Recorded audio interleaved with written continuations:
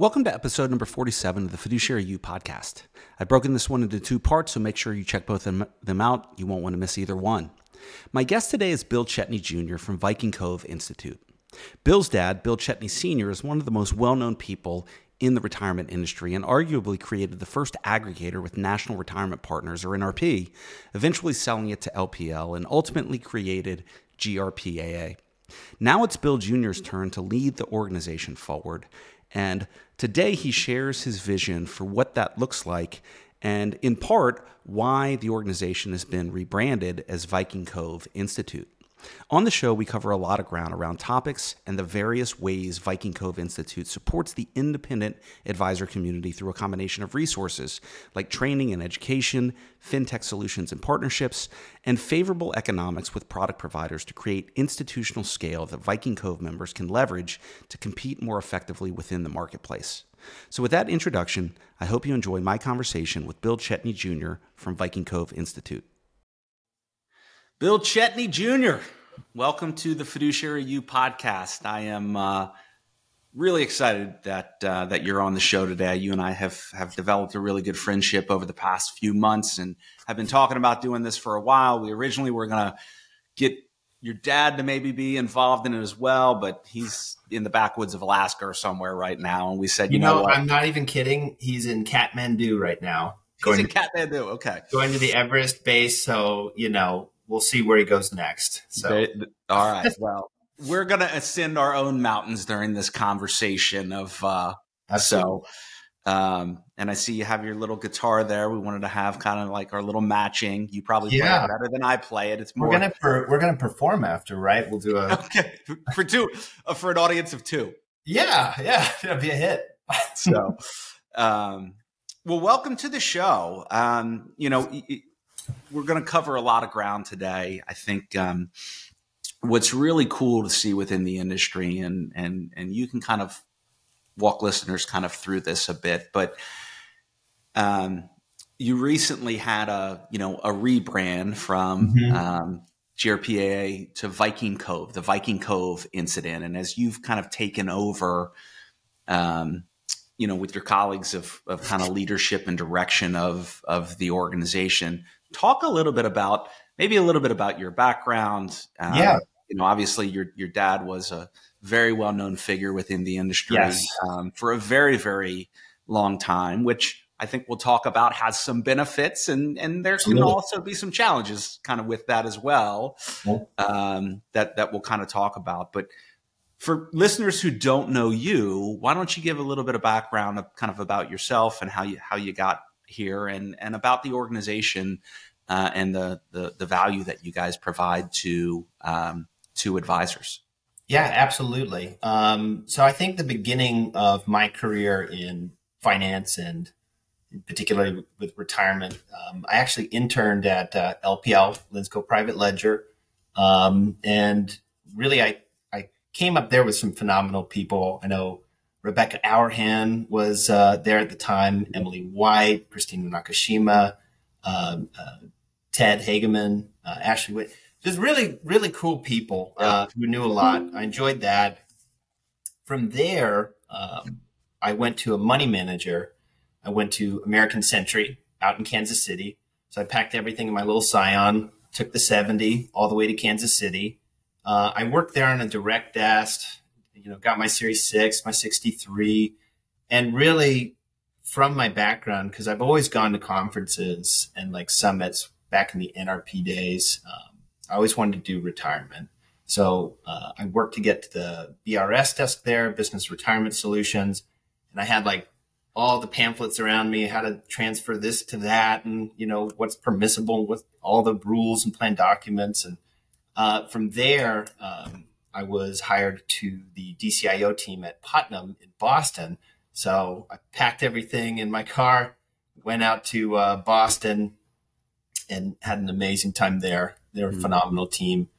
But really deep down, like I always wanted to go back and be a part of the story that my dad and the whole NRP team created back in 2001. So it's a long story. And I think that's a perfect segue. Really, the whole goal And what my dad started back in 2001 was to create the first aggregator, right? And it was supposed to be a member firm, a broker dealer and an RIA all enclosed. And it was to help the independent retirement focused advisor gain an edge against your wirehouses, right? You want to compete against Mother Merrill, and all the retirement advisors, to my knowledge, were, because I was a kid back then, but the retirement advisors back then were kind of doing their own thing in a little corner office. And then all of a sudden they were on a pedestal, very visible, being purchased for multiples, which we're seeing again now. And we brought the best and brightest and most successful practices together. And when you do that, you get a lot of great ideas. And then you bring the up market, down market. Everything that was out there with the Mercers was being built and brought down and empowered to advisors. And then really from there, for those that don't know the story, NRP sold to LPL. And then from there, and this goes to the rebrand, from there it spun out. So GRPF and GRPAA spun out into Super OSJ, right? There's a number of Super OSJs that do compliance for their own, teams. And then there's the broker-dealer affiliation. But I think the unique thing about GRP Advisor Alliance, which is now Viking Cove Institute, is, when I really tried to distill down our core tenets, I think it really helps people understand why it's important for us to remain, an independent entity. Our three core tenets are this. One, we're broker-dealer RIA agnostic. We don't care if you're with a bank, with a broker-dealer, you could be with an aggregator. We really could care less. What we do care about is, are you successful, right? Do you have the qualifications to be a part of this? Are you kind? And, are you doing the right things for your clients and their participants? Two, we're entrepreneuristic, right? You would be hard pressed to find anybody more nimble than us. I know my dad is a self-described riverboat gambler at times, and but you have to try stuff. You have to try to innovate. And when you become large and mature, and more laden down with employees and bottom lines and overhead and all that stuff, right? You can't really do science, right? Try stuff. So we're very entrepreneuristic. So we're always trying things with our partners and our advisors. And a lot of times you have success. And then third, we're a force for positive change. So recently we have allocated a portion of our budget to Advisors Charities of Choice, which you saw in our February summit. And then cool. We are also gearing out to contribute to the ARA. It's beautiful alignment. It's a wonderful organization. And, we want to make sure that we're supporting the industry as a whole in that way. So, I think that rebrand, why we went to Viking Cove Institute, that was to remain that entity where people from all over could come together, share best practices. And then from there, we host summits where that sharing can happen, and webinars and things like that. And then we build stuff, products and services, and then value adds as well. So hopefully that's helpful. I kind of strung some stuff together there. Yeah, I really see Viking Cove in a lot of ways as, and like you said, you've got larger firms that are members of, the Alliance, for a better word, or for, if you will. But I really see Viking Cove in a lot of ways as a way to give those, there's so much M&A that's going on out there. And you hear so often, and I heard this back when I started at Morgan Stanley 20 years ago, is that, only the big firms are going to survive. Like, that's it. If you're a smaller firm, like you're the end is nigh. And there's a great quote attributed to Mark Twain. He said, rumors of my death have been greatly exaggerated. I personally think actually independent RIAs, are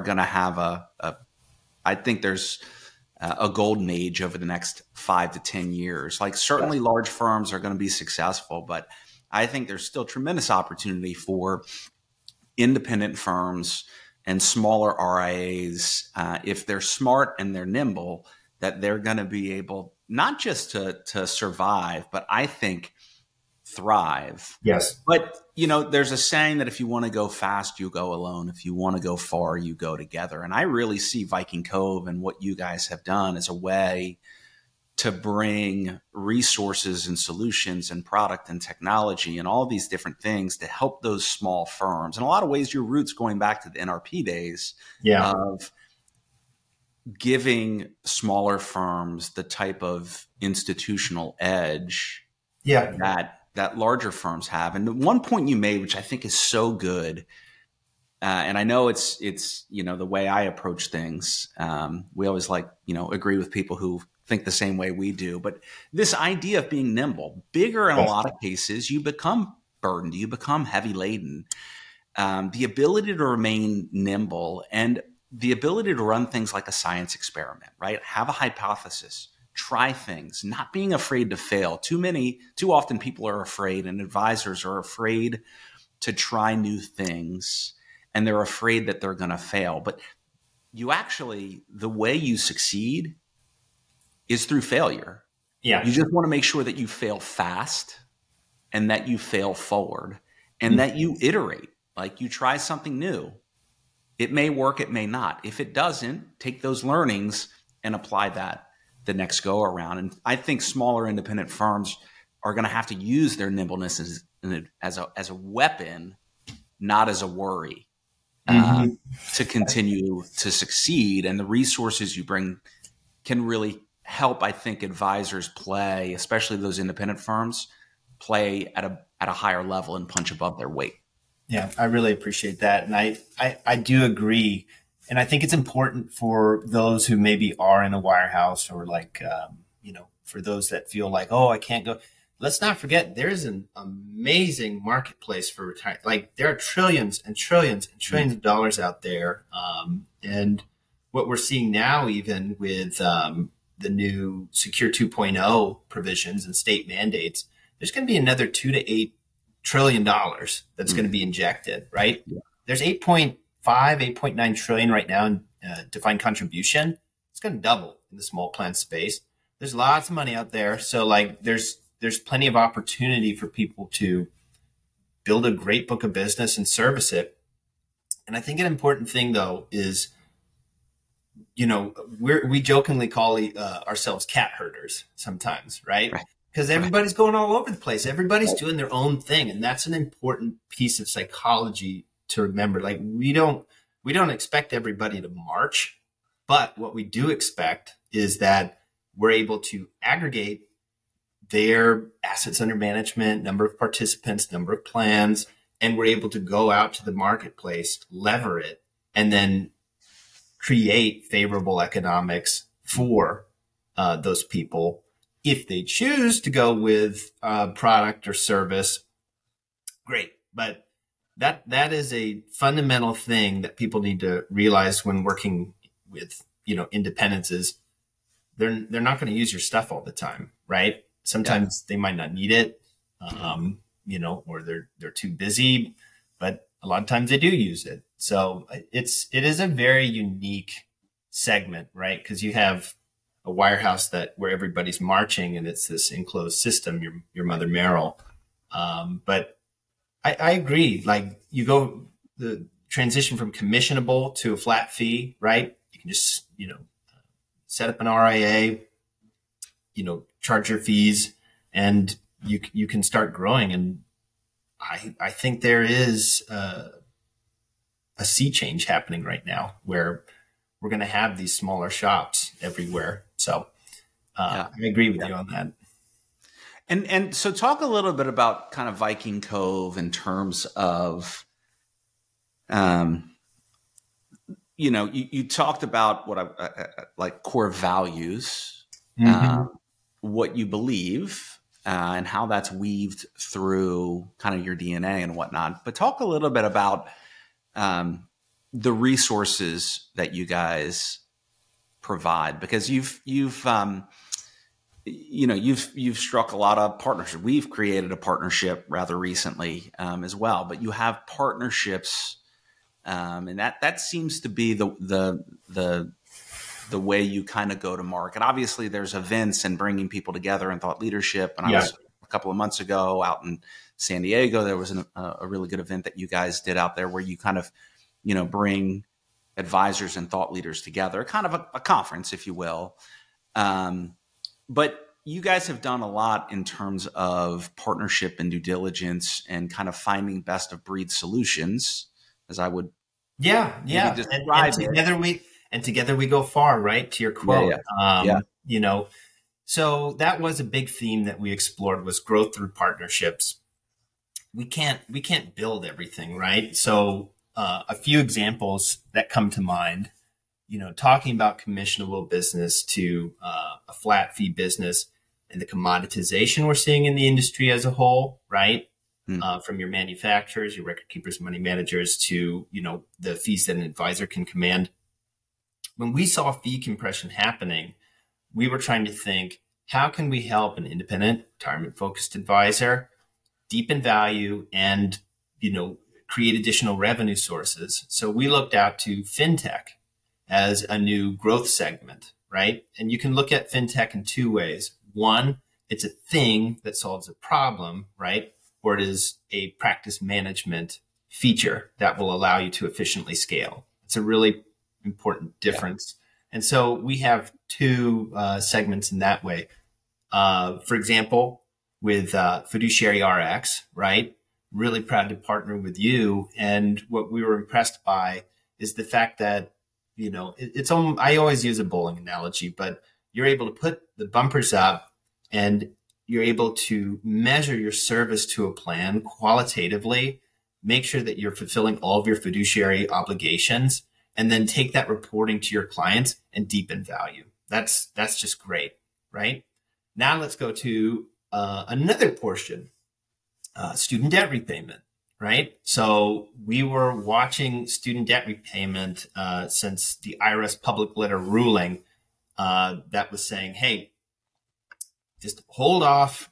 Not sure if you're going to get the deduction for, the matching of student debt. Let's wait for Secure 2.0.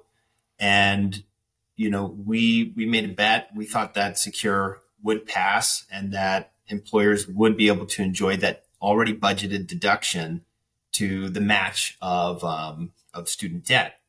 So we partnered with student debt repayment program, and then we built in economics to where an advisor is going to be able to offer that solution to a company and then be able to either pass along a discount, take in revenue, or a combination of both. And we have a catalog of different services that follow those types of themes, whether it's 529s or whether it's capturing, plans in the small market. And it's just a Rolodex for people to look through and make sure that they have something to talk about and some value to add. So those are a few examples that are helpful from some of the stuff that we sell. Right. And so who are some of those partners that you guys have aligned with? Because there's a due diligence process that you guys have gone through to, I went through it with you, right? So yep. I would describe it like, you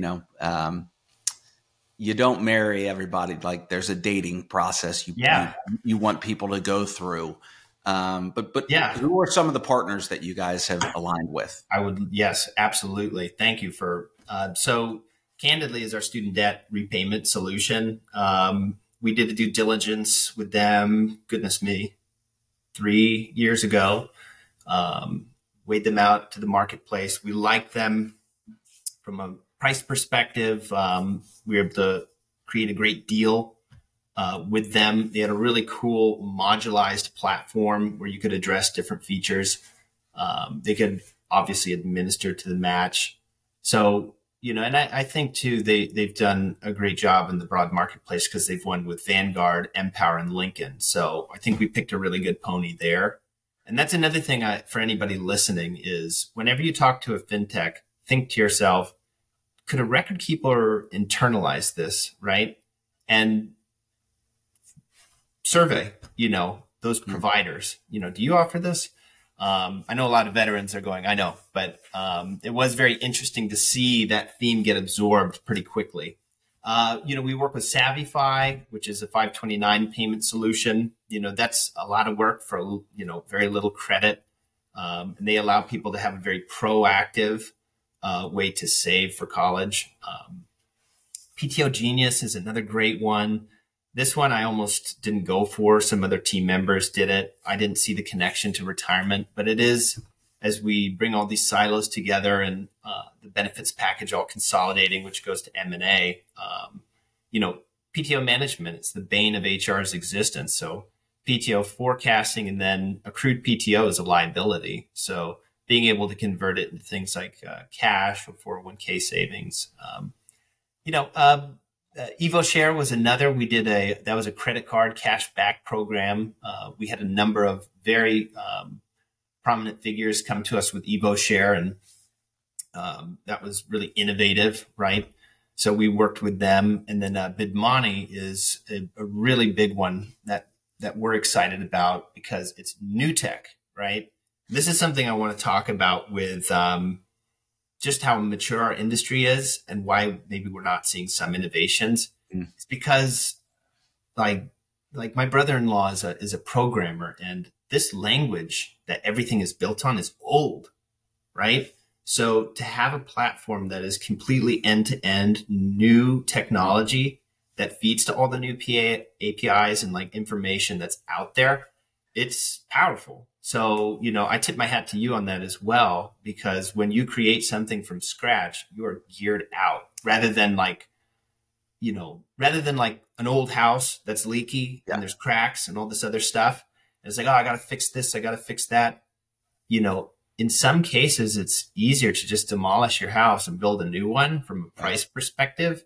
But older, mature companies that are built on that architecture struggle.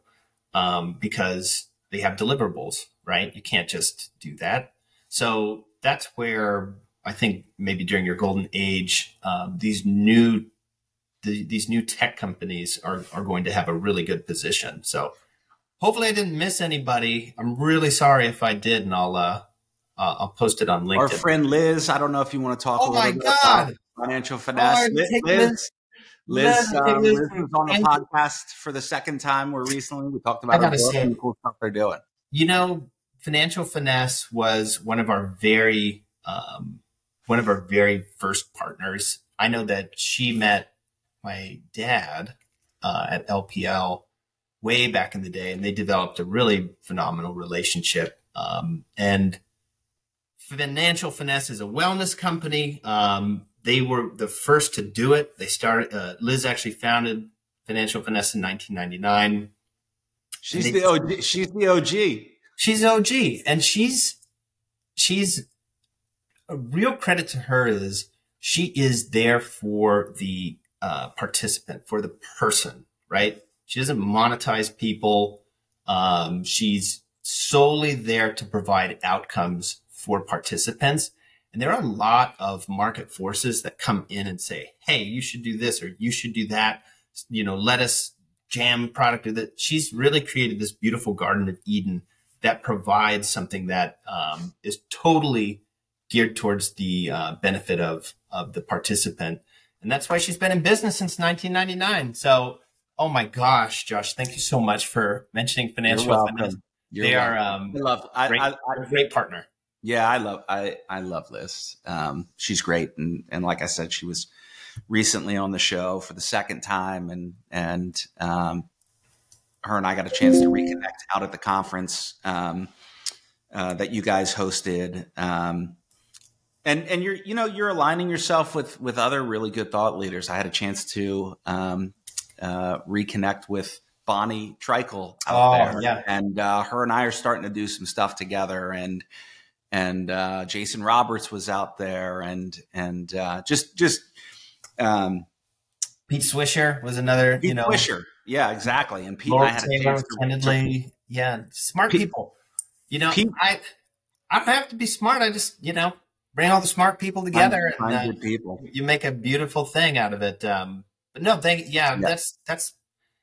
that's part of the thing is, when I joined up here and, going back to 2001, like there's so much talent and so many smart folks. So what we want to do and keep doing is bringing them together, Right. Thanks for listening to part 1 of my conversation with Bill Chetney Jr. I hope you enjoyed it. Make sure to listen to part 2 as we continue our conversation.